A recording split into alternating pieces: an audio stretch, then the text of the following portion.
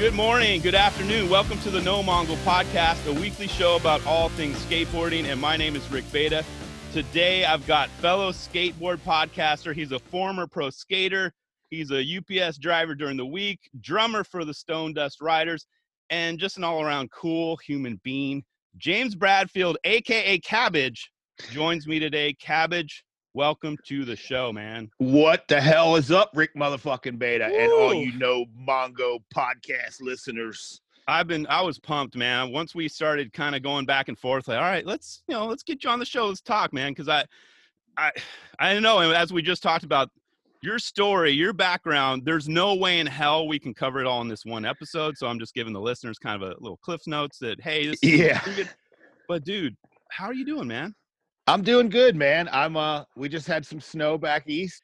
Right before you called, I jumped on the four-wheeler and did some donuts all through my front yard. So that was fun. And you're in Baltimore and you got a lot of property. Yeah, I'm on the outskirts of Baltimore in the county. I'm about 20 minutes from downtown, the heart of the city. But I bought this, I call it the farm, but there's no animals here besides my dog. I bought this spot and it's kind of just like my something I've always wanted. You know, I grew up in the city and it's so cool to be able to jump on a four-wheeler, a dirt bike, you know, have bonfires with no neighbors. And, you know, it gets as crazy as gun shooting and all kinds of shit. You know, like I couldn't have guns when I was a kid. And now we can shoot guns out here. And it's just, you know, it's cool, man. The property did have a half pipe on it when I bought it. It had a mini ramp. But dude, the mini ramp was so fucking jacked up and just, you know, years of abuse. But I've been talking to friends. We're thinking about digging something here, but I want it to be super old man friendly. So we're thinking about digging a ditch, like a old school, just mellow bank wall ditch with some parking blocks, just so I can get some scrapes. Love it, dude. Yeah, I love how you mentioned the word old man, because I'm kind of at that age too. You know, I'm be 46 this year, and I'm like, because I keep telling my wife, I want to build a half pipe. I want to build something, and I tell her it's before my kids, you know, because they'll have fun on it. But it's mostly for me, right? But it's going to be mellow transition. I'm talking like maybe 6 or 7 foot radius, you know, nothing crazy. But yeah. That's like my dream. That's my adult life goal, to have something like that. I know. Well, when we bought our first house, it had a 2-car garage, and it was in the city, but we had a little bit of enough space that a friend of mine that owns a skate park here in Baltimore, Charm City Skate Park, shout out Jason Chapman.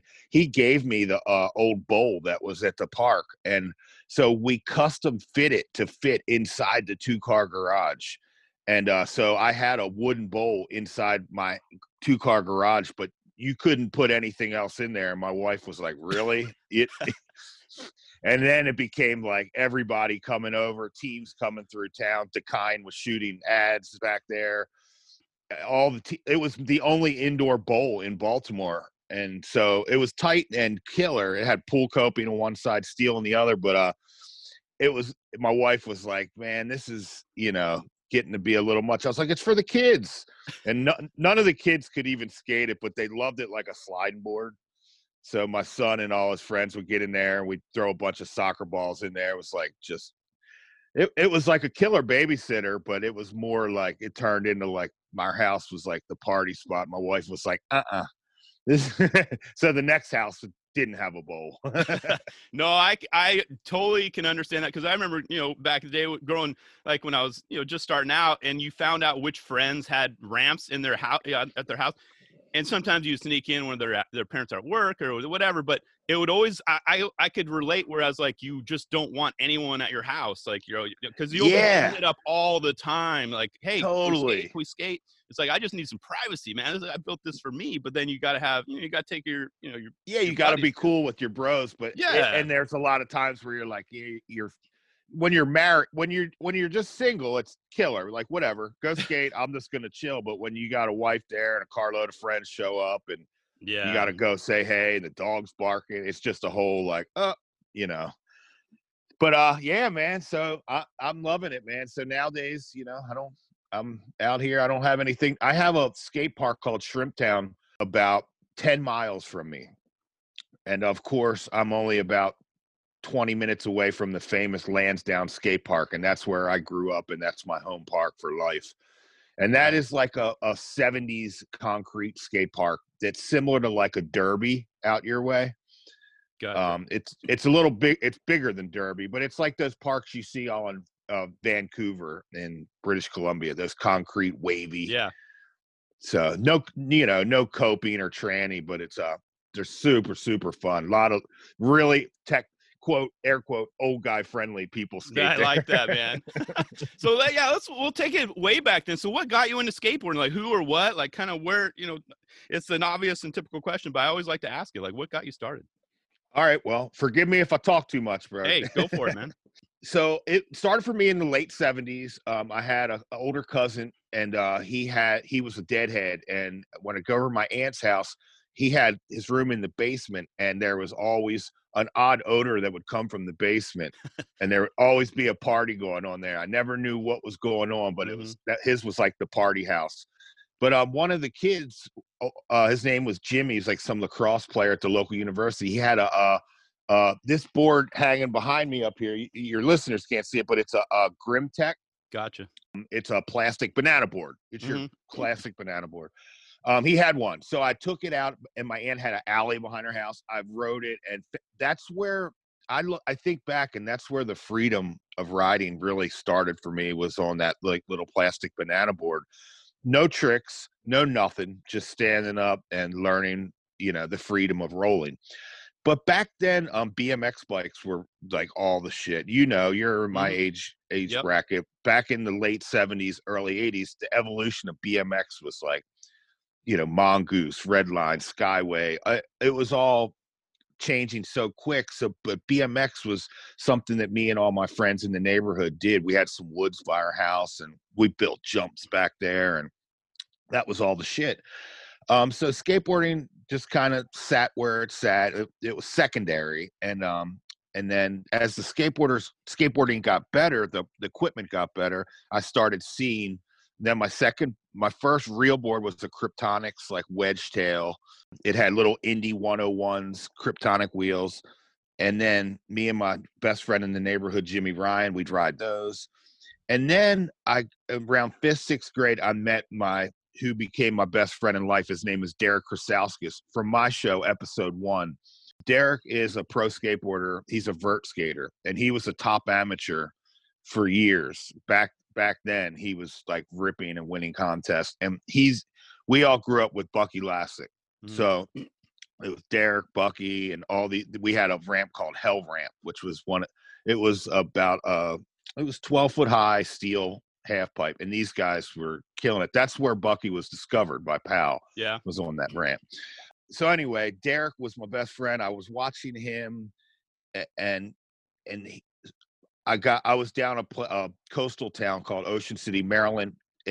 Ocean City has the oldest running medicinal skate park in the country. It started in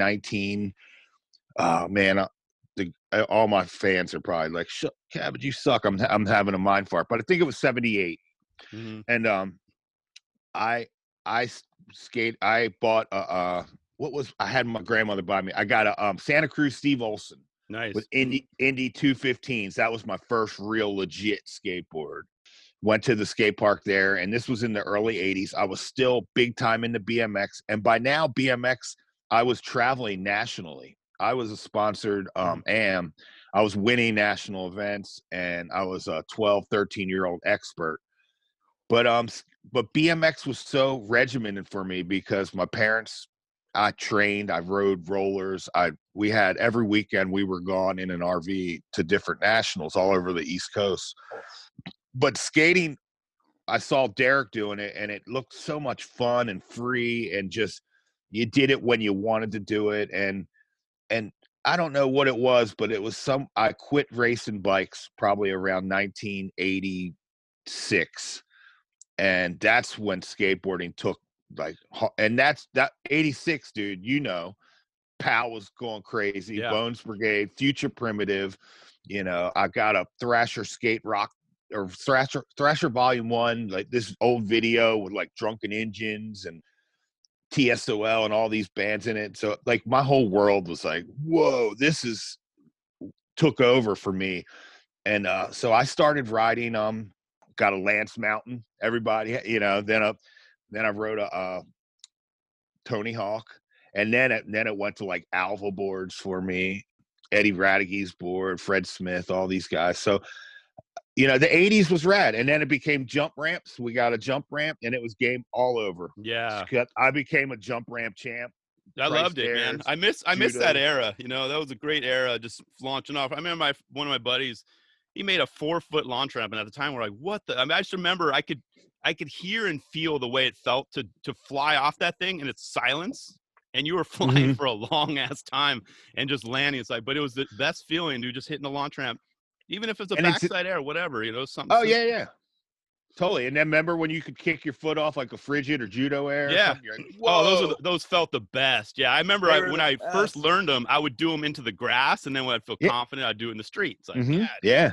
But yeah, I miss that era so much. I mean, maybe I could do it now, but not as, I'd have to have an adult friendly, maybe a foot kicker or something like that. Well, the problem with all those years we jumped street ramps was we were just doing it to flat. So we were just steady impacting. Yeah. So it's similar to what the kids are doing today with jumping down big gaps and steps. True. We were doing the same thing, but at a, not as technical, of course, and not as dangerous level, but we were just constantly impacting and, wearing Vans, Yeah. And my knee still hurts to this day because of that. Yeah, man. Fuck you, Vans, because I'm an addict. I still wear Vans. Same here, man. 30 plus years. Yeah, my feet are like, fuck you, man. So yeah, for me, that was it. And then so here where it goes to the next level is after graduation. I graduated high school in 1989. Skateboarding was like really changing and a lot at this point, Yep.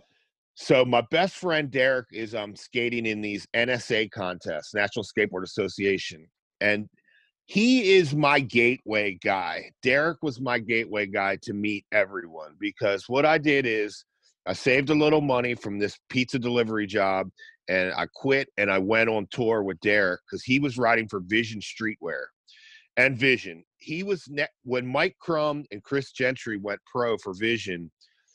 Derek and Brian Drake were the next two in line to go pro for Vision. And so I was traveling with Derek as his companion, but we were on he was decked out, geared up, product up, all Vision, everything, shoes, head to toe.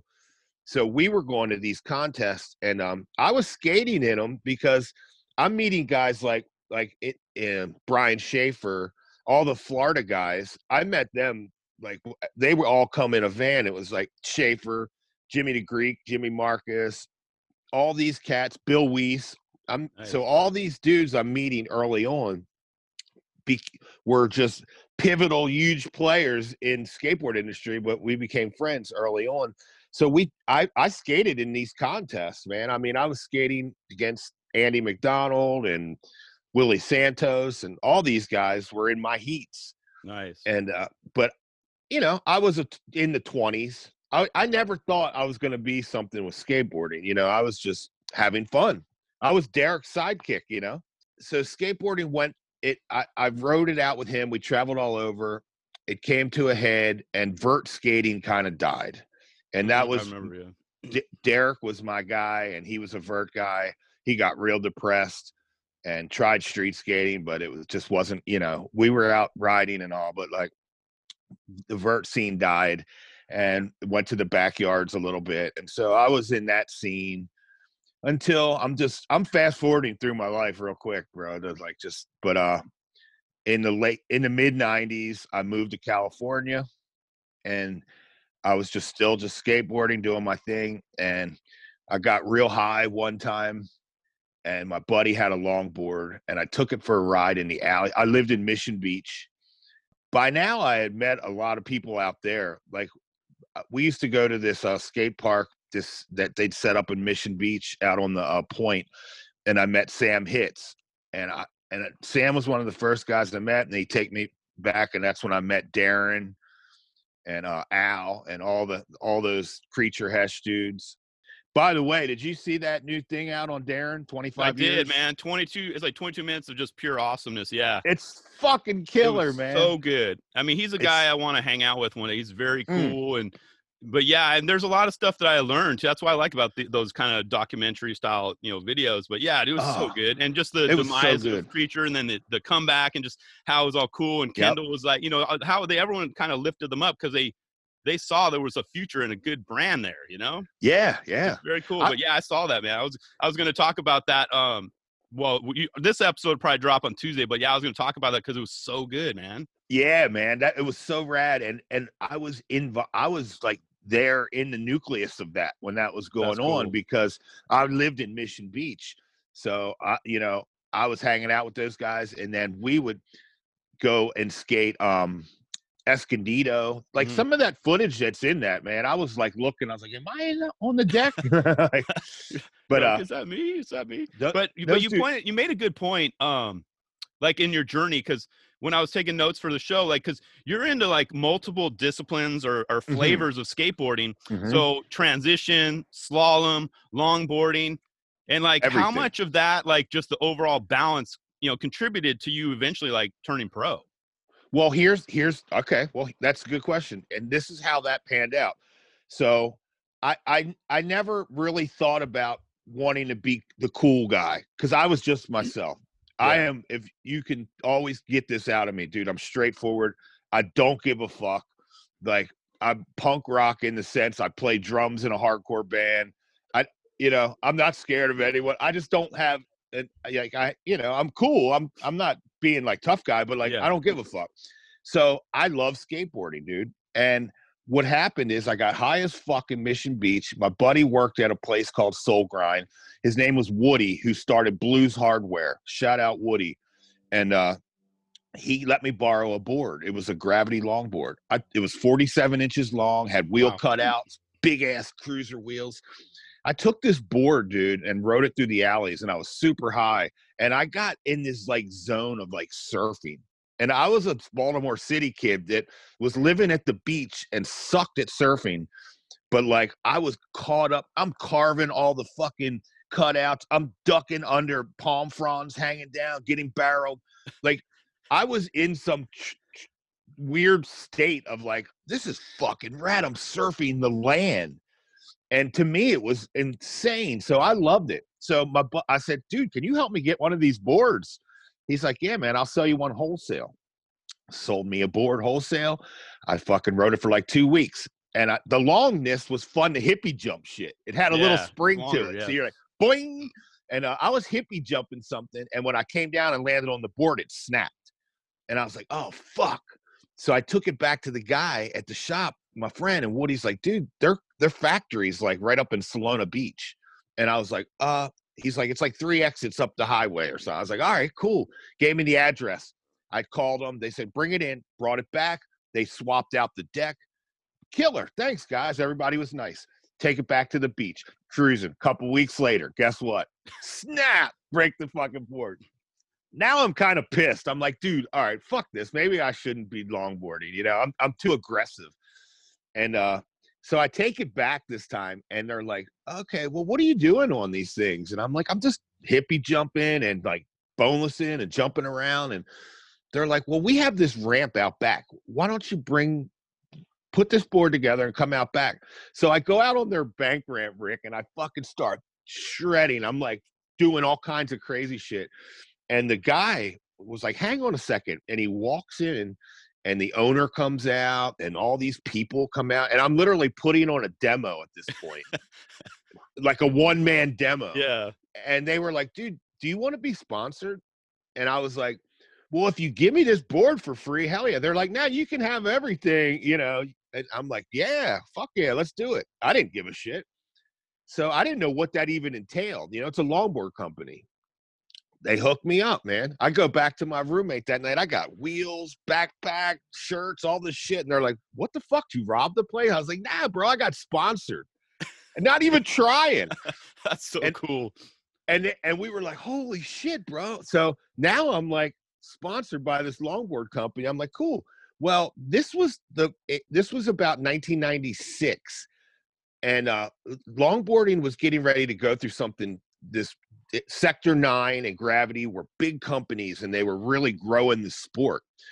And so next thing you know, 2 months later, dude, I'm on a flight to fucking Florida, skating Kona Skate Park, going to Surf Expo trade show in Orlando, rock starring out. Everything's paid for, and all your meals, like everything, like it was awesome. And after that, I went on like a 4-year run of just traveling, doing with longboarding. There was no expectation of a video part, or we were filming and making videos, but it wasn't like the pressure of a modern pro skater. Makes sense. Yeah. So I ended up becoming salary. I got a paycheck. I was living at the beach. I got all this product. I would get a phone call. Hey, can you go to Japan in a couple hours? Like, fuck yeah, let's go. I don't have any money. Like, they're like, you don't need any money. All right, let's go. Like, go to Japan, fucking next level rock star shit. I talk about it towards some of my episodes. And then, I'd come back. Where do you want to go? Let's get an RV and go to Nude Bowl, and then go here and go there. And so literally for like 4 years, dude, my life was insane. Like, it became longboarding, which was a curse and it was a blessing and a curse. That's what I'm trying to say. Because what it did is I put my normal skateboard down and focused on developing this company with different size boards and different things. But it really hurt my skating in the sense that, skateboarding took off to the next level with flip tricks. Yeah, and a flip. But honestly, you could give yourself, obviously you would. You rode and you had a pro model, but you can give yourself some credit, because the tricks that I saw, like I watched some of your clips from back then, I was like, wait a minute, he's doing that on a longboard. How does that make sense? Like, you were flipping your, like, do it, like some of the stuff. Yeah. I was like, what? How? Flip. Yeah, I could 360 flip a 40-inch board. That's what I mean. I'm like, dude, yeah, but I get what you're saying. Like, okay, you're the regular, I guess the regular is the only word where I can come in. Regular skating took a toll. But yeah, it makes sense, because I've ridden longboards before. I don't own one. I have a cruiser board. Yeah. But with me, same thing with longboards and electric boards. Like, it's a control thing for me. When I ride those boards, I don't feel as in control as I do on a regular skateboard. On a longboard, I feel like, I could bail. But then I like like you said, the smooth feeling of like it's surfing. But I can't. Maybe I need to try it again now. But it's hard for me to get used to longboards, I guess. Well, here's the thing, Rick. With longboarding, there's so many different types. Yeah. Anything after, 36 inches and above, I guess, qualifies as a longboard. Okay, yeah. Okay. So there's so many different ones. You can go up to, one of the most famous longboarders of all time was Ed Economy. Ed Economy would ride these giant, long, 50, 60-inch long boards, But, like, we dialed it down to the most technical, like, that you could ride were like around 39, 40. But what I would learn to do is, I love switch stance skating. I would learn to ride longboard switch stance. So I could literally, on a half pipe, drop in, switch. And like you said, it's harder to like turn or switch front side grind. Or I love switch front side rock and rolls. That's one of my favorite tricks. I could love them on a longboard too, because you can just lap them up on there. But it's just more commitment with the longboard. So to keep my story on a fast track, after all that kind of goes through its toll and all, let's bring it back to where I come back to Baltimore in the early 2000s. Then I started getting into bank slalom racing. So those boards are, I don't have one right in front of me, but those boards are like riding a Ferrari. Those slalom boards. Yeah. The way they handle. They're much smaller too, right? Yes, 32 my slalom board's 32 inches. I don't do the tight wiggle slalom. I would get wrecked. Yeah, it looks painful, because you're maybe as like a 18-year-old, but now it's like, hell, I would get wrecked.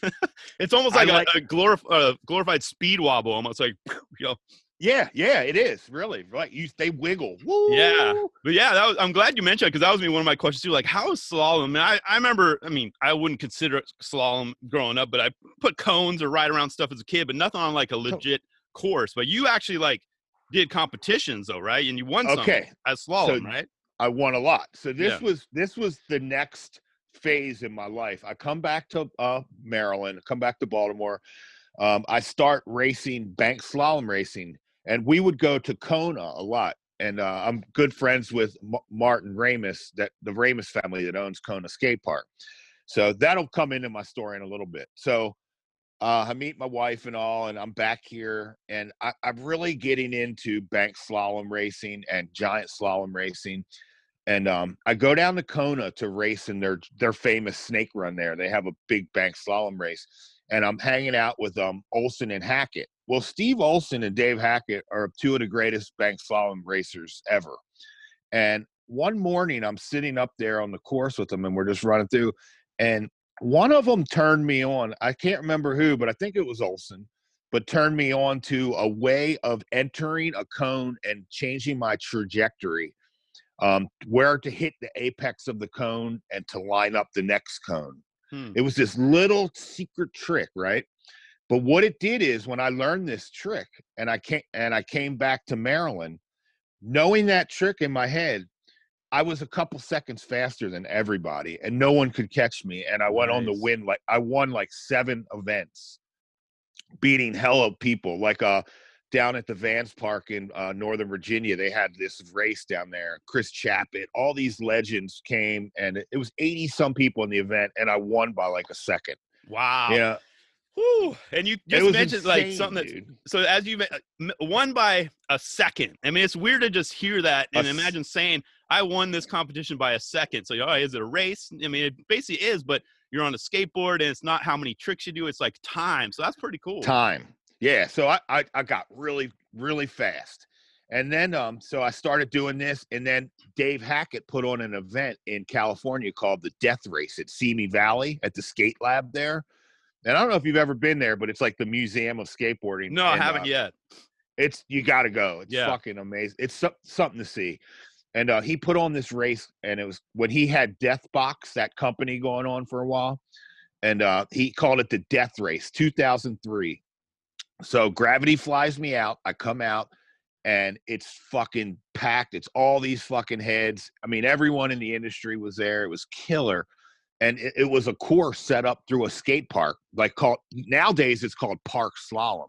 Okay. The cones are literally up on vert walls. You have to wall ride around them, over a pyramid, over a hip, around a bed.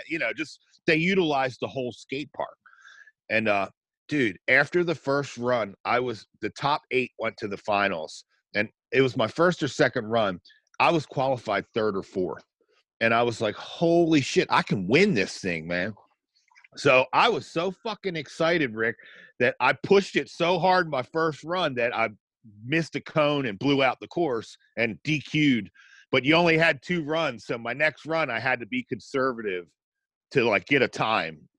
And I laid back. I was a little conservative, and I ended up getting 7th place. But I beat Tony Magnuson, so that was cool. So Tony Mag, there you go. This is my claim to fame, man. I beat Tony Magnuson. You're gonna make a T-shirt. I beat Tony Mag. Yeah, Tony Mag. And that was, of course, obviously pre 8th Street and all that fun stuff. So that's awesome, man. Yeah. So but he's a legend. But yeah, so and I love him. But yeah, so that was cool. But yeah, that was neat, man. I had legendary people come up to me after that event, and were super stoked on me. I go back to Maryland with a ton of confidence. But I'm building my life now and trying to grow up. But I was struggling because I'm like on the end of my career. But what happened to me then is I got all my connections because of Derek and growing up in that scene, the vert scene. I got asked to MC on the Red Bull half pipe with Buster Halterman, Jake Brown, Danny Mayer, Toss Pappas, Bucky Lassick. Tony Hawk did some events. So I was the hype guy, and I was like Dave Duncan, the guy. Everybody make some noise, Tony Hawk dropping in. But it's like being an auctioneer following these guys, like Pierre-Luc, man, PLG, my homie, man.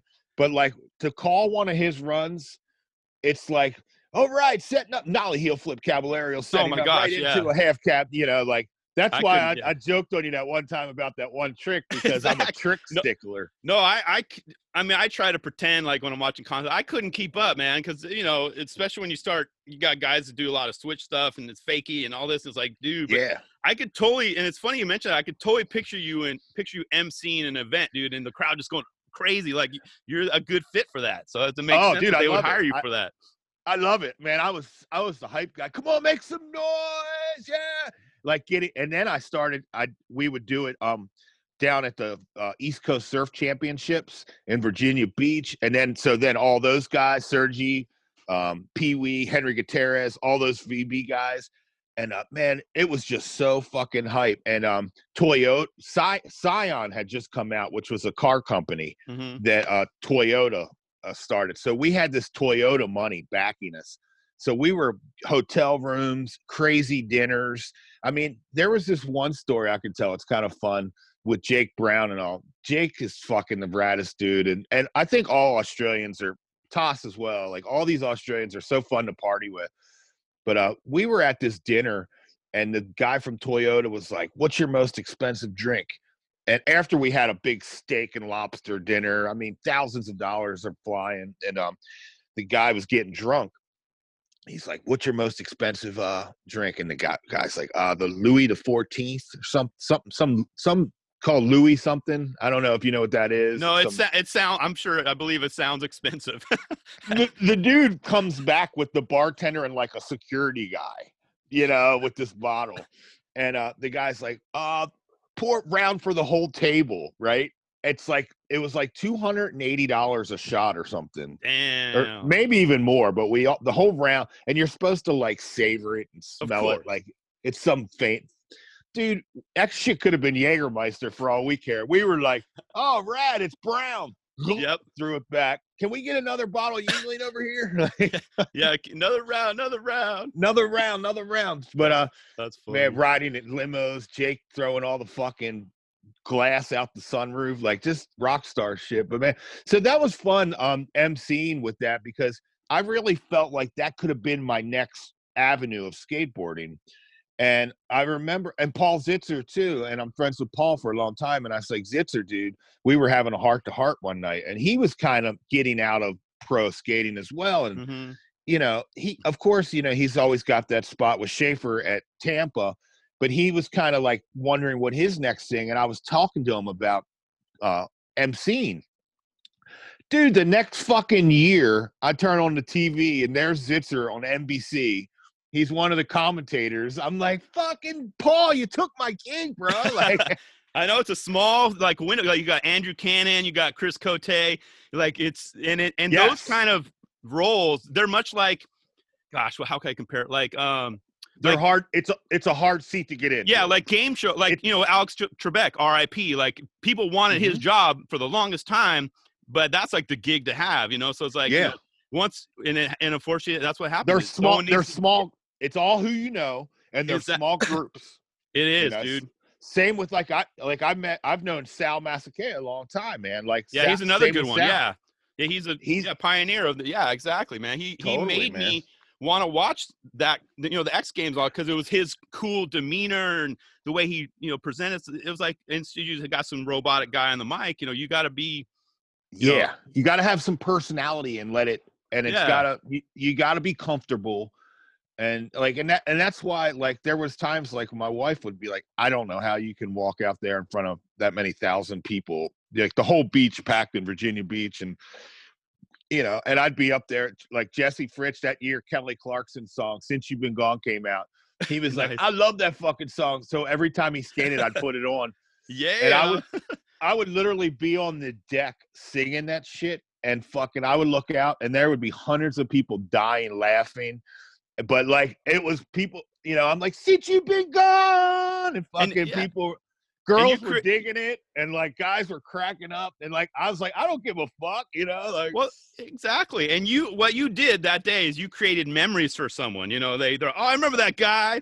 So I guess this would be a good segue. Like I want to talk about your podcast now. So obviously you had some background with that. So what was kind of the background of starting, in the patch with Cabbage, your show that you're currently on? Yeah. So, okay. So good deal. So, now that I had to grow up and become a truck driver, I didn't know what I was going to do. And becoming a truck driver was second nature because all the traveling I'd done skating, I was always the guy driving the van or I was just always, I enjoy driving. So now I currently, me and my partner, we run 6,500 miles a week. That's we do it in about 100 hours, 105 hours. So I'm in a tractor trailer 105 hours a week, every week.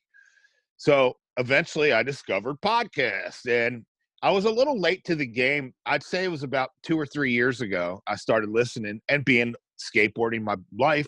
Of course, I just found the Nine Club. Yep. I think my first episode was, I saw Olsen. I was like looking, I was like, Steve Olsen. Oh shit. And it was Steve and Alex. They did like a split one. And like, man, it was so cool because I've known that when I was telling you those stories from Kona, Alex was a little boy, like tagging along. So, I mean, he wouldn't know me from shit now, but I was like, damn, I knew him as a little fucking boy. Now he's like a famous pro skater. And it's funny. Same with Riley. Like Riley was a little fucking kid. Now Riley Hawks is like fucking rock star guy. I'm like, damn, I knew him when he was a little kid. It's crazy. Yeah. Crazy, man. But, so I started listening to podcasts. I discovered Nine Club. I really liked what they were doing. I became like an avid listener to that. And then of course, Rogan. And then, and then I just started going down rabbit holes. I listen to so many podcasts, but, and then I discovered, I just felt, I liked what I was hearing in certain skate podcasts, but I was like, I think my MC background, I was like, dude, I felt like they were not good interviews. I felt like I could do this shit. And I started thinking, wow, skateboarding, I've been in bands. I know a ton of great bands, musicians. I know all these pro skaters. I want to shine the light on my neck of the woods. And I was like, well, I had a good job. I did some research. I was like, all right, I can do this. So I'm going to buy a podcast setup. So I bought a podcast setup, and last Christmas, treated myself for Christmas. And then came up with the name, and I was going to call it the Cabbage Patch, but I was like, I'll probably get fucking sued or something. Yeah, that's a good call. And then I had a buddy of mine, I was interviewing him, and he was like, hey, I'm here in the patch with Cat. And I was like, oh, that sounds cool. In the patch. That's my thing. You're here in the patch with Cabbage.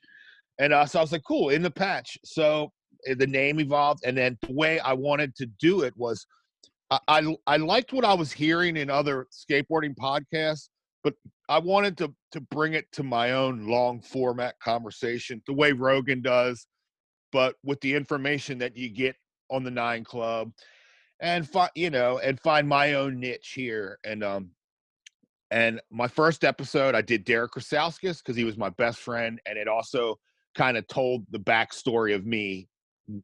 Throughout that podcast, you hear a little bit about where I'm from. Okay.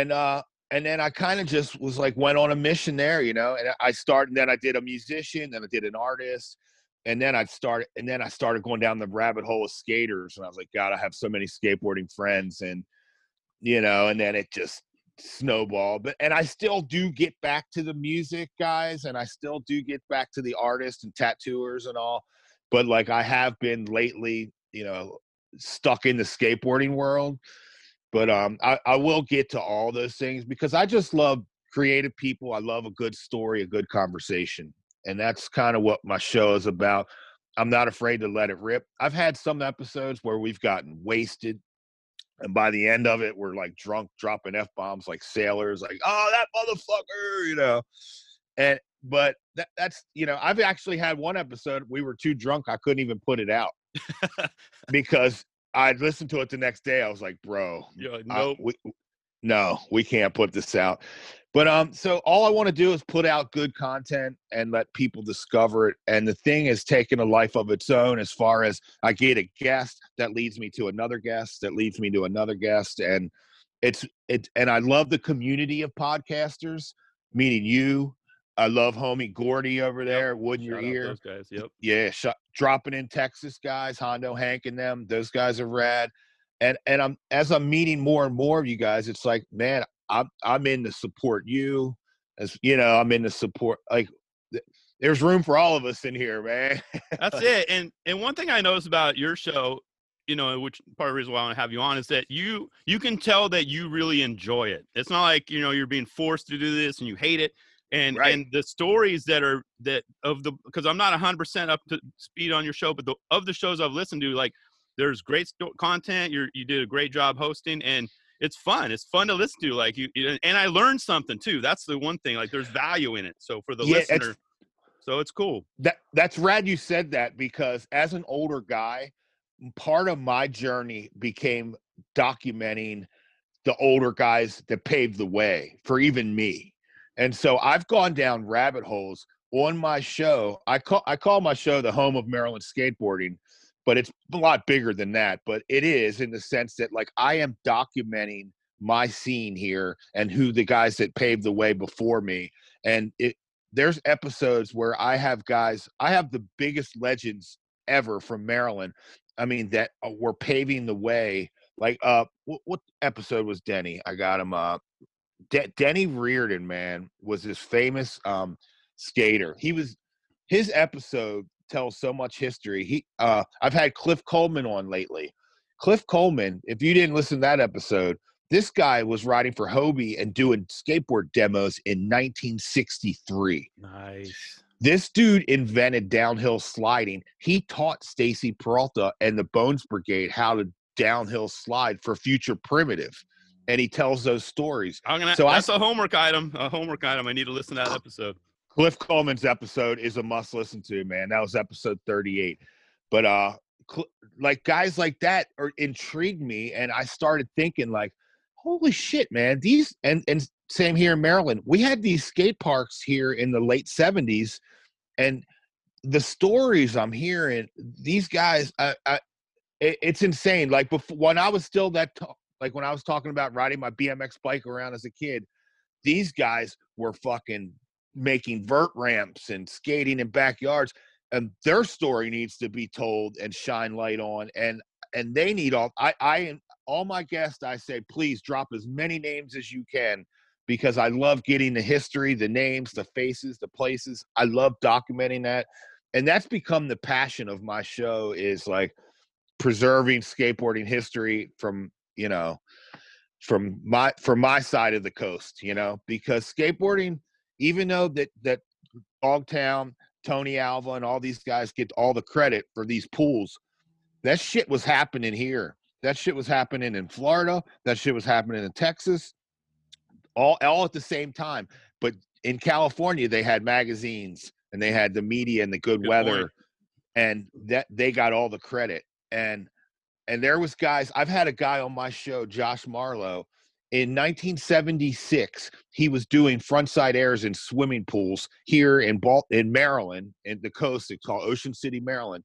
And they didn't even know what to call him, because no one had seen him. They were calling him hoppers, because he'd hit the lip and hop. And they were like, this dude was doing frontside airs in 1976 in a pool? So wait cool. a minute. That's here in Maryland? So that shit was happening in Florida. That shit, you know what I mean? Like, so I want TA and them guys to get the credit, because it's much deserved. I love all those guys, and I've had an opportunity to become friends and meet TA, and Tony's rad, But hearing these stories is like, like, you can hear in my passion now. I could talk about this shit all day. Right? Oh yeah, and, like, exactly, man. And that's why I mentioned at the top, man. There's no way we can cram all the stuff we want to talk about. And it's like I said, that's why my episodes are like 3 hours long, bro. Well, that's always been my one thing. Like, I like the Nine Club. It was my, like, first experience with a skateboard podcast that kind of eventually influenced me to start my own. But it was like, dude, I have yet to listen to Mike Vallely's 5.5 hour interview, because it's just like, that's a chunk of time. I'm like, I got to listen to Cabbage. I got to listen to Gordy. Like, I don't have the time for 5 hours. I mean, but you got ADD. Yeah, but then again, I mean, we do have the technology these days. I could listen to it at 2x speed and probably knock that out in 2.5 hours. Well, you like could. Hey, but it's awesome with that fucking, when you go back to it in your library, resume listening. Yeah. So exactly. You know what I mean? Like, I have that with podcasts where I'll stop and then come back to them, dude. But I listen to Vallely's all in one sitting. Whoo. Because from driving. Oh yeah, Like duh, yeah, that makes sense. So that was probably a every nice time kill for you, man. You're It like, was oh sweet, killer, dude. I yeah. listen to that. Like, so when I leave Baltimore on Tuesday, I go to Florida first. And like I start off with, because I leave on Tuesday night, you and Gordy, both your shows drop. So I'll put on like Wood in Your Ear and leave Baltimore. That gets me all the way down around Richmond into Virginia. Then I'll pick up No Mongo podcast. That'll get me all the way down into like North Carolina, deep into North Carolina, then I'll That's pick up like awesome, man. then I switch it up. I'll listen to like a Dateline or a murder thing for a while. But Yeah, like, I'm sure, especially when you're driving, you need to have some kind of background noise. Not saying that, mhm, but then you need to have stuff that kind of stimulates your brain to keep you awake, and you have awake. entertainment. Because every time I drive, Rick, we drive 11 hours and then switch. So every time I get behind of a wheel, I drive 11 hours. So I do that 5 times a week. So 5 times a week, I drive 11 hours. Dude. So to me, it's nothing, man. Yeah. Like That's true. That's cool, man. That's so cool. But yeah, it's good that you have podcasts because, oh yeah. listen to AM or FM radio for that long. You're like, dude, if I hear this another the same commercial again, I'm gonna lose my mind. I know, man. So But I love podcasting, man, and it's a high you get from it, dude. When you hit publish and put out a new episode, I get a rush from it, and I get friends hitting me up. My show's gone all over the world now. I'm on Libsyn, so it tracks. I that's can good. keep track of where my show is being listened to and all. And I pick up new countries all the time. I've had some of the best skaters. Jake Rupp was one of my favorite. From him and Gary Smith to Rodney Jones. Okay, here's a quick one. I know I'm probably talking too much, but I just went back and listened, man. I love talking Schmidt. Great. Oh, I love. great So show. Great I show. feel like Schmidt's show is like raising the bar of skate podcasts lately with the production value alone. What he does with the editing, I'm like, holy fuck! I don't have time to do all that. I'm a one-man gig. I hit record. I hit end. Publish. Done. Yeah, his show is another one that's in my regular rotation. He's so good, and I can honestly say it's underrated. Like I don't hear about his show often enough in the chatter. I feel like it's growing, and I'm sure it is. I can't imagine, especially with what he's doing. I love what he's doing with supporting all the local skate shops, and True. that push. That's done a lot, man. Yeah, and that helped his show grow as well, because the communities within skate shops, Yeah, and the stories that I hear on his show as well are just amazing. Are great. Yeah. And I had Andy Roy on, and it was funny because I listened to Andy on Talking Schmidt. And when I had interviewed Andy, I went back and listened to some of that interview, and I picked some of the interview out, and then I went deeper in my questioning. I didn't want to ask the same questions, but I'd pick out some of his answers, and then I'd find my next question in some of his answers. You know what I'm like? Yeah, like I get it. Trying to get deep in there. But so this goes back to what I was getting ready to say. So I recently was messaging with him, and I told him to go back and check out my Rodney Jones episode. I don't know if Rodney Jones was a pro skater from PAL for years. Big famous pro. And he came on my show, and the night before he came on my show, he goes, "Cabbage, I want to do something different, something crazy." And I was like, "What are you thinking, Rodney?" He's like, "I want to bring my girl, and I'm going to propose to her before the episode." Wow. I was like, "Oh, that's fucking rad, dude." And he goes, "Hey, aren't you one of them internet clergy guys?" I forget what the pastor or whatever it is. I don't even know what the hell I am. But anyway, I put in my bank card and in my email, and now I can marry people. That's awesome. So basically, Rodney comes out, proposes to his girl at the beginning of the episode. She says yes, she's stoked. And he goes, "I got another surprise for you. Cabbage is an ordained minister and can marry us." She's like, "Let's do it." So we started his podcast. I married Rodney Jones to his girl. And then we're cracking beers and shit. And then she was all stoked, and she goes outside to text all and tell all her friends. And me and Rodney went into the podcast, and his podcast was one of my favorite interviews because I mean his stories are crazy. Talking about Muska fucking pulling out bud out of his stash spot, out of his shoe. Oh, the shoe, yeah, like, exactly. yeah, being stoked on Rodney for backsmithing a handrail and smoking him out, and all the kids are like, "Yo, Muska, pull that shit out of the stash spot," you know. But like, so I mean, that episode to me is one of my favorites. So basically, in my first season as a podcaster, I've married people, I've had proposals on the show, I've gotten too drunk, I've gotten, too whacked out on coffee, and it's so fun, dude. I'm having a great time. On Cliff Coleman's episode, at the very end of it, I cried, man. It was so heavy. Like when I hung up from him, I took a second to process. I don't know what came over me, but I started crying. Yeah. And I was like, holy shit, dude. Here's a 70-some-year-old man that's going to be in the Skateboarding Hall of Fame. He's going to be in the Yo-Yo Hall of Fame. He's a professional yo-yoer. I'm like, this guy's lived this amazing life. And like something came over me and I was like, holy fuck, man. So the power of podcasting is fucking real, man. No, I love that, man. Yeah. And you've had, because I'm checking my notes here, you've had some great and fascinating guests and stories. But one episode that stood out for me, I was like, it was episode number 17 for those listening at home, but it was your skate video music episode. And you just were like, I love it. You did the 411 thing. That one got me sparked. And then McRad, of course, Weakness, it always gets me pumped up. Mm-hmm. I use that to get pumped up. Like if I'm not feeling it, getting on the podcast to record, I'll listen to that before I jump on some days. Oh, rad. But the one that really stood out for me was, oh gosh, where are my notes here? 8 Days. That song from what? Streets on Fire. As soon as you played that, I was like, yes, that's my. There's just something about that song that's so 80s, but it's so just skateboarding. Oh my god, man, that song! Yeah, you could take me out on that song.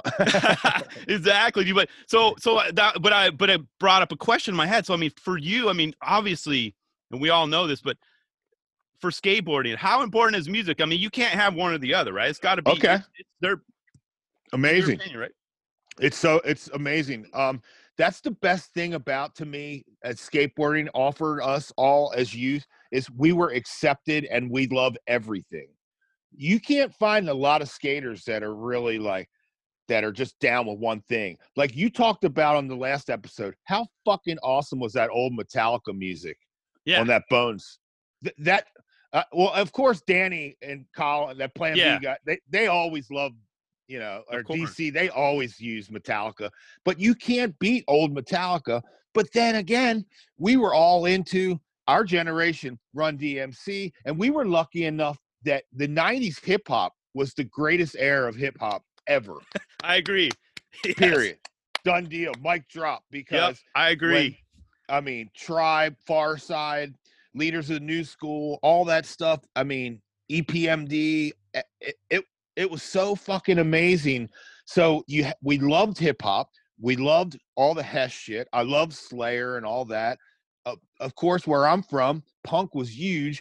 Bad Brains, Fugazi, Minor Threat, all that shit. Yep. Government Issue. All these bands were big, and I've been involved in that heavy. I play heavier music. I play drums.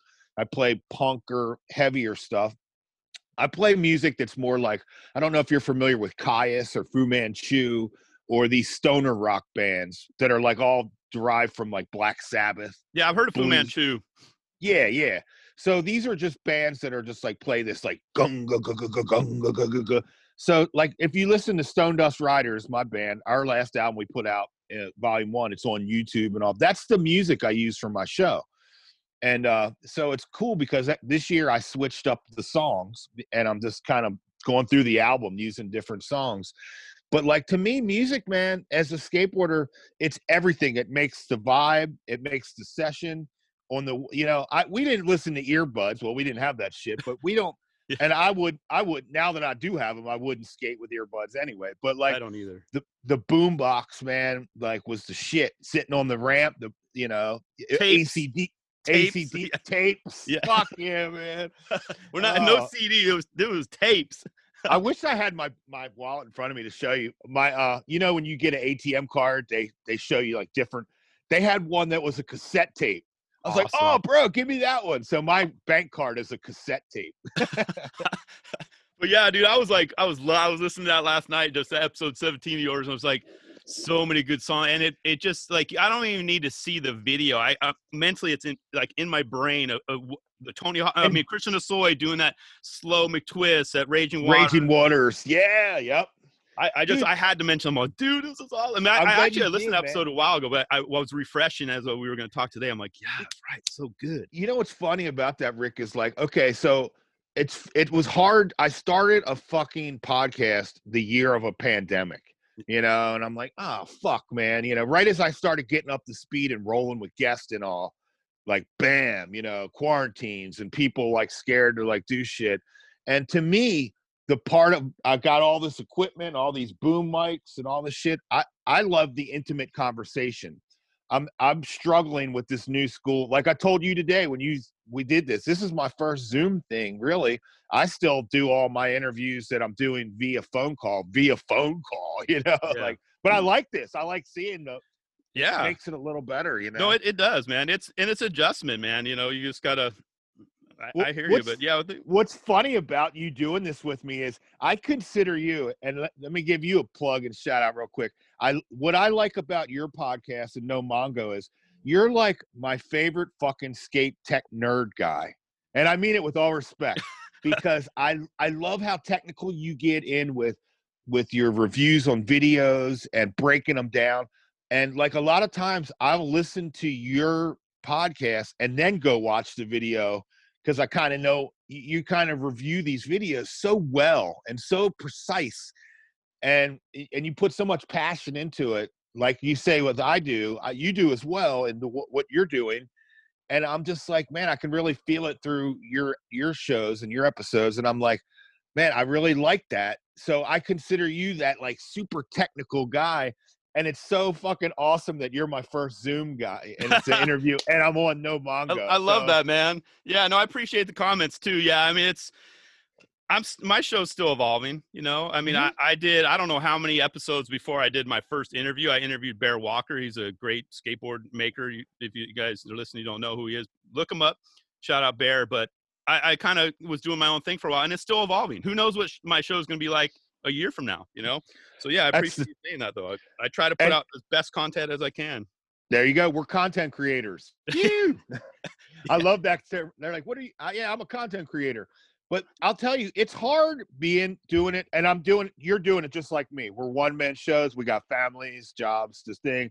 And it's a passion to us. Exactly. But the hard thing to do is really when you get into the guest thing, like I do, is it's so fucking hard to line this shit up, schedule it. I'm only home a couple days a week. True.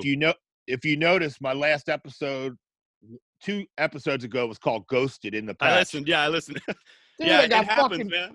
It happens. And then much like you and I, like you're a 3-hour difference window of time for me too. So I mean, we got it. That's hard. But yeah, whereas like you said, if you have someone in your studio, man, it's on right there and there. Yeah. So it's really hard coordinating guests, doing all this shit. I'm doing it from a tractor trailer right down the road, trying to like, hey man, I'll be home Monday at such and such. Can we do this? And trying to line this up, put this out. It's really hard to do it every week. And when I first started, I banked a few episodes to get ahead of the game. Makes sense. But then they went away, and then next thing you know, I'm a week-to-week guy. And like that episode you talked about, skate videos, you really have to start using your imagination, because that week I don't have a guest. I'm like, well, fuck, what am I going to do? What am I going to do? And I was like, so I was kind of getting creative on those episodes because that was the height of the pandemic. And I was like, I love skate video music. And dude, even with that episode, there's like, and with my story in general, there's so much to get to. Yeah, it's only there's no way I could get to all the Brad skate video music song, but I hit the staples, the landmark. You hit a lot of the feels for me. I was like, that's why I had to mention them all. That was as you mentioned, it was kind of it forced you to be creative, but I benefited. The listeners benefited from hearing those songs because it took us back. Yeah, it's funny, but hey man, sometimes like what is it called? You have to call an audible, and you might get the good content out of that, And that's what's the fun thing I'm learning with podcasting. We're learning as we go. You're always learning, but you're always inventing something or trying to like make your show more unique or, or better. I listen back to my shows when I'm writing, and I critique myself. I'm like, gosh, why do I keep saying so, like, or why do I keep saying like, or, you want to get you want to sound good. But when you listen back, you're like, oh my God, stop interrupting the guest. Like this, I hate when people do that. I can't stand, there are certain podcasts out there, I'm not going to say it, but like, man, the guests will start answering and they'll jump in to tell their story. Yeah. Like, I agree. And and it's the main thing, the key point, and it's good that you mentioned, is that you are aware of that. So if you weren't aware that, I'm interrupting this guest, then you're like, how can you, there's no way you can improve. Because if someone tells you, you're not going to hear it because you're not, so it's cool that you know that. All right, here's my crutches. Here's what I need to improve on. Totally. Go from there, man. So yeah. Because you also mentioned in that episode the movie Thrashin', which is another one for me. I mean, that I consider to be like the best skateboard movie of all time. Like Gleaming the Cube doesn't even stand a chance. Grind, Skateboarder, I'm like all these lame ass attempts at Street Dreams was a total debacle. Right. How much of an influence was Thrashin' to you? It was very much an influence because that was a time when, skating, you had that vibe of like, obviously you could see I'm a rock and roll guy, leather jackets and shit. So of course, I was, and like I said, I rode Alva boards and so, I mean, and the guys' boards that I were riding were in that shit, Eddie Radke and all. And like, so they were all daggers. So like, it was very influential in a lot of ways, but like, it was definitely, we knew it was Hollywood, but what's cool about like those movies is, man, it really helped grow our sport. And I talk about this with other people, like our sport grew in 1995 with the X Games. The sport really got a boost. In 1999, with the release of Tony Hawk's Pro Skater, the sport took another next level boost. And now we have this generation of like Gordy and his peeps who are young men now, but their memories are getting into skating are from video games. Yeah. I mean, they're seeing these video games. I talk about this on Gordy's on Wood in Your Ear when I was on there. I was playing that. I was living in California and I'm friends with Bucky. I knew that Tony Hawk Pro Skater was coming out before America knew it was even a game. And I was playing Bucky Lassek's test character on a beta version. And then I actually had a chance to go at Bob's house. I was playing Bob Burnquist's character at his house. I got to play Tony's character at his house. So I had played like 3 of the characters of that game before it even came out. So it was really cool. It's really cool to like think back at the history, that things that I've got to be part of. I feel blessed. I'm lucky. In 1999, I was standing with Bucky's wife next to the ramp when Tony did the 9. You were on the deck, right? I was on the flat bottom. Okay. But to the side where the one side was grandstands, the other side was people standing, the friends and family. Gotcha. It's like a VIP. But like I was over there and I was just lucky enough. It's all who you know, Rick. And like I was just knew the right people and I was standing there with all, and how was the energy after he pulled that 9? It was, I was going to say the energy was insane. And it was really, I didn't really realize the magnitude of what I was witnessing. It didn't even really register. I didn't think about, I mean, we were blown away. The place was, the decibels were, people were going crazy. And I was so happy. But when I watched, that was one of the most famous clips. ESPN plays it all the time. And I always watch it. I'm like, gosh, I was like 15, 20 feet away. I wish I would have ran out there and been part of that little celebration just so I could show my kid one out. There's like, me, there's that. Because that's like, that's a moment like, as you mentioned, it kind of skateboarding. I mean, actually take it back a little bit further. So it's cool to hear like a generation of skaters, like, you ask them, what got you into skateboarding? Tony Hawk's Pro Skater. like a video game got skaters into skating back in the Right. day. Whereas like, I'm like, oh yeah, mine's Christian Asoy or whatever, but it's cool to hear that like a game of that magnitude. I mean, no one knew back in the day it would be this big, but it influenced a whole generation. And now with the remastered one that came out, it's going to be another group of skaters. Same thing. And I'll tell you what, I was just telling my son the other day, I was playing, I'm a skate guy. I like Skate 3. Okay. So, yeah, I have that. Yeah. And I love the way the controls are. No offense to the Tony Hawk camp and all that, but the skate game, I love the way the skate game is. And I'm really like, please put out Skate 4. Please put out. I think it's going to be a variation. I don't think it's going to be actually Skate 4 because they were beating around the bush a little bit. They wouldn't flat out say Skate 4. So I'm like, that's a red flag for one. Okay, so what are they going to do to keep like their community happy? Because we have Session, now we have Skater XL. So the competition got really fierce. I haven't fucked with Skater XL yet because I haven't either.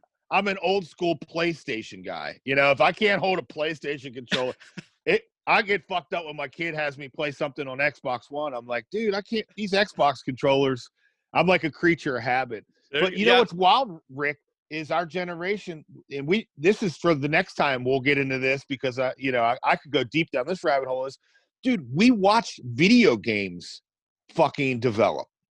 I got an Atari 2600 for Christmas, man. Like, dude, when it came out. You can't see, and the audience can't see. All these boxes behind me, those are all it's my collection, dude. I've got all the old skate games. I got Skate, Skate or Die, remember all the ones for the PlayStation. They was Thrashing. I have all those. So yeah, I'm right there with you. Dude, remember for the very beginning, it was the Town and Country game. I got that one too, yeah, for the NES. Remember in the fucking the gorilla would you do all like this, and then you hit a rock or something, you just go flying. Yeah. And then on Nintendo, dude, when Skate or Die 2 came out, it had the half pipe with that spot with the spine in the middle. Yeah, you could do like and you could flip over the spine. That was and then when Tony Hawk came, Pro Skater came, I was like, damn, that changed the game. Tricks and I agree. Like I tell my kids this all the time, and I'm aging myself. I know some young listeners, but because they all I appreciate the era that I grew up on because cell phones, video games, I got to see it all evolve. We were the last analog generation. Exactly. And I like that because I got to experience all the crap as it progressed. And now I really appreciate it's a double-edged sword, like technology, but I'm like, cool. Whereas my kids, they're like used to having an iPod already. I'm like, shit, Yeah. I'm like, so yeah. Insane. Insane. Like, and I mean, a video game to us was Pac-Man, a little fucking dude going around eating fucking dots, And you used to play in the arcade, and when you could play it at home, you're like, what? This is like an arcade in the home, what? Totally. And, speaking of technology and mind blown, in the late 90s, I was in Japan when, and they were taking pictures on their phones and sending them to each other. And we were like, what the fuck is going on? And I got back to California. I was like, dude, they're taking fucking pictures. People were like, no way. I was like, dude, their phones have cameras in them. And now look, you and I are doing this on our phones. Like, he's like, you're in Baltimore, I'm in San Jose. Yeah, it's so crazy. So I loved it, seeing the evolution of everything, even skateboarding included. Like it was a nice time. It's cool to think back. Like, okay, yeah. Yeah, I mean, honestly, Rick, dude, we are blessed in that sense that like we were the last generation. I took my kid to an antique store the other day. I was showing him a rotary phone. He didn't know how to use it. He goes, well, what do you do? I was like, dude, call my number. And he's like, how? Like, what? I want to buy one just to have one in the house. Just one day, one in the patch. One of my friends would be like, "Oh, my cell phone's dead. Can I use your phone?" Yeah, it's over on the wall over there. Just see what they do. It's like, I'm buying one to hang in the patch in my studio here. But dude, they're kind of expensive, even in all these antique markets. Go figure, of course. The cheapest ones I could find were $40. And I was like, dude, there's got to be like a $10 one somewhere, but I'm not dropping like 40 on one. Yeah, I remember like it was exactly. And remember when you'd have the cord that could go to another room? You'd be like, whoa, the cord could get. But then when we got wireless phones, we thought we were in the future, bro. When we had a wireless phone, like we were like, this is some Jetson shit. so many listening to it right now. They're like, what? I don't remember when you had corded phones. Like, what? But yeah, Yeah, it makes a difference. So huge difference. they sell for Apple iPhones to plug in the well, not I don't know for the new one, but they make the old school receivers with the ear and the Yeah. Okay. mouthpiece with the coily wire that plugs in. Yes. I'm gonna have to get that, man. Dude, I want to get one so bad and just keep my cell phone in my pocket and be like walking around talking on that fucking big head receiver. That would be so fucking good, man. That's so old school, man. Old school. So but I guess keeping it on the, I want to hear your thoughts on this too. Keeping it on the competition front. So what are your thoughts on skateboarding? When it eventually happens, making it to the Olympics finally. Well, I'm cool with it, and I think it's rad. And there's a certain niche that are going to do it. It's really hard to get skaters that don't smoke bud and stuff like that. So, True. I mean, the people that are going to want to be in the Olympics are going to have to commit to wanting to be there, and by not smoking and things like that. So, I mean, you're going to get a level of skating that I follow all these skaters, and I love watching. I felt bad for Nyjah in the sense that like he was locked and loaded and ready for this Olympics. And I really think he would have won.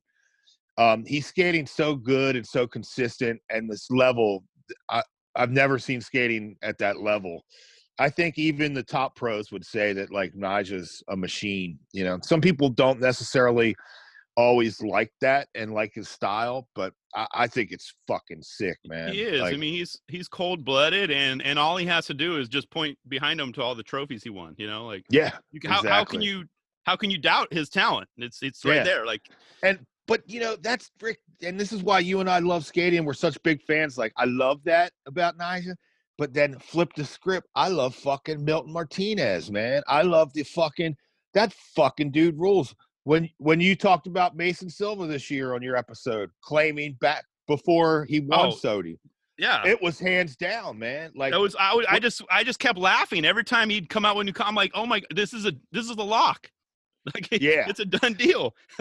You know what sticks out? The one thing that he did remember when he does that backside 180 flip over that like little handrail. But it's like going down the street. It's like one or two steps. It's like a cutout on each side. And he does like a backside 180 flip, but it's like almost 270 because he has to go all the way around. Just shit like that really stuck out. That guy is so fucking good, man. Like, he was a machine. But that's what like I said, I love about skating. I love the constant evolution of it. I love that the guys like your Jamie Foy and these Florida kids, Zion and these kids, what they've brought. Like, dude, did you hear my episode with catching up with I skated with Yoshi Tannenbaum lately? And you realized it after that? I didn't even know who the fuck he was, right? I loved how you're like, yeah, and then I'm like, wait a minute, I looked this guy up and I'm skating with this kid and I'm like, dude, you're fucking good, man. I'm telling him he's good. And I'm going to asking him if he wants to be on my show. I think I'm going to help promote his career. And I go in my car and I look at his fucking Instagram. I'm like, oh, you got like 80,000 fucking followers. I got like 800. Yeah, it's like hitting up Nyjah before you know who knew who he was. Yeah, like, he's like, yeah, okay, I'll get back to you on that one. Yeah, I went down the Yoshi rabbit hole and watched this part at the Barracks where he won Best Trick of the Year at the Barracks. So good. This dude is fucking amazing, man. Like, he's probably one of the best skateboarders out, I think, man. So he's amazing, dude. Yeah, so that's just more talent from my neck of the woods. Ben Hatchell. I've watched Ben since he was a little fucking kid, man. So I've known Ben since he was a little kid. I've watched these kids come up that I'm just like, I don't know what's in the water here, but man, we put out some of the greatest, from the Pat Smiths and the Rodney Jones. We've had guys like Gordon Eckler, and those guys are all Maryland guys. So I have so much to get to on this show, man. I started off my season 2 with Brandon Novak. That was an excellent episode, man. That was so good. Thank you. Yeah, it was cool to hear his story, and it's good to see he's bounced back and he's kind of stayed on his path. I think he's found his purpose, and it's so cool to see his journey. And most inspirational. We know that most of the outcomes of these stories are not good. So it's cool to hear him turn things around. And now it's like, I mean, I root for any human being. I want everyone to be happy, but you after hearing that episode of yours, like you really, it's like, yes, dude, now he's going to impact millions of people. He is. He's making his mark. Like I said, dude, you're going to leave this planet and people are going to remember you for the good. He's got the Novak house now and doing these things, like helping. So good. He's doing so good. And they're all, you know, trying real good. And that inspires Bam, and that's helping Bam. You know, Bam's doing great things as well now. And, you know, with Bam's name just alone, man, if he gets on that train that Brandon's on, it's going to help millions of people. True. You know. Yeah, and Bam, you know, even non-skaters know who he is through his shows and right. all MTV. So yeah, it's true. He's getting there too, and I'm hopeful and optimistic that he's gonna, you know, great things will continue for him too. So. And fucking shout out Andy Roy, my homie. I never knew Andy. I just knew him as this crazy motherfucker, man. And then when he came to my house and I got to meet him and all, he's so fucking cool, man. And like he's so like down that, like, you know, he's like a guy now I hit up on a text, like, what up, bro? You know, like he's just he's not what, you know, I expected. But I mean, probably because he wasn't on some drug bender. Like, yeah, I know he's staying on this track. He's living a good, clean, healthy life now, and he's doing a lot, you know. And he's up there in NorCal riding motorcycles and all this shit. So yeah, man. This podcast thing it's still evolving. It's opening doors for me. It's allowing me to meet new people. I'm doing an interview this week that's going to be coming out with a kid that I don't want to drop it yet, but like a younger up and coming street skater amateur that's hot and got the big board sponsors and all. So love it, man. These kids, I'm gone from like the whole spectrum, Rick. Like I want to talk to the guy that was skating in the 60s to a kid that's just coming up now and all that in between. And that's the shit I'm trying to cover on my show. I'm just trying to make it just a fun party. If you know me, you know I like to talk. And, you know, when I went on Gordy's show, Gordy and Spence, excuse me, Wood in Your Ear, I had been up all day the night before from driving trucks, and I got home, and I drank a fucking big thing of the Starbucks cold brew. And, dude, when we hit record and started that episode, I was tweaking so hard on coffee, bro, that I was like a cokehead or a tweaker. Yeah, I was going to ask you before we started talking about how much caffeine have you had? Only this fucking Dunkin' Donuts coffee. But yeah, I drank a big thing of coffee, dude. And I listened back to the episode. I'm like, look, man, I'm sorry, man. Like, I was like, just talking about it. I mean, I'm so hyper as a person. My wife's already like, dude, you got to calm down, man. So. No, that's awesome, man. No, I mean, as I'm looking at my questions, I've only got like one more question for you, but all right, shoot. You know, this has been like awesome. I knew it was going to be good. We're going to have to do this again and all this good for stuff. Sure. But I have one more question for you. It's not skateboarding related. Okay. And now that I know you a little bit better, we chatted. Mm-hmm. I know you're going to be honest with me. So here's my question. So, and keep in mind, I get booed off the stage whenever I'm trying to play drums for Guitar Hero. But in your honest opinion, do I still have a shot to learn the drums one day? Because that's my lifelong goal, is to learn drums, but I get booed off on Guitar Hero, dude. Do I have a shot, or should I give it up? Well, no, you shouldn't give it up, but you need to be patient. You need a patient teacher. You need somebody that's just going to get you on the 1, 2s, and 3s and 4s. But I really wouldn't suggest that you buy an acoustic kit at your age, because you might get a divorce. Yeah. Or your kids are going to bang on that shit all the time, or you're going to want to kill yourself. So it's not looking good. I would get an electronic rolling kit. So just the pads, and put them out in your garage. And yeah, you might have a chance, Rick. You might have a chance. But that's what I mean. I can pat my head and rub my belly and do all this. But when it comes to drums, dude, it's like I love. Like I watched. I watch my big thing. Like not my big thing, but I love to watch drum cover videos. So I'm going to give these two creators a shout. So Kai Smith is one that I watch all the time. He does some great. Oh yeah, he just recently got on. He has all the neon shit. The neon sticks and he's so good. He does a lot of range of punk and then another one, Maytal Cohen. I don't know if you heard. She is awesome. Yeah, metal. Yeah, the metal chick. Dude, so good. I watch those videos. I'm like, I wish I could learn drums. And then you sent me those videos last night. I'm like, what are you reading my mind? I was going to talk to you about drumming. This, Yeah, so dude. I wanted to. you posted. I was like, look, I just wanted you to know, like, look, man, I got other shit out there besides skating. If you were looking at anything, I got the band shit. But dude, that chick is rad. She's a great metal drummer. So good. The guy Ty you talked about, he just recently. I play Meinl cymbals, and he just recently became a Meinl artist as well. So I mean, I'm not endorsed, but like, Meinl cymbals are like a high end. The Zildjians or whatever, most people know Zildjian or Paiste or Sabian, but Meinl is like a real high end cymbal. My cymbals are all hand hammered in Turkey and all this shit. But anyway, I finally have the drums now. At 49 years old, I have the drum kit I've always wanted that I could never afford. Because driving that truck all the time, I finally make the money. There you go. I was like, guess what? Papa's getting the drums he always wanted. So I play Ludwig Vista Lights that John Bonham played. I play them in green. They're like the see-through shells, the acrylic shells.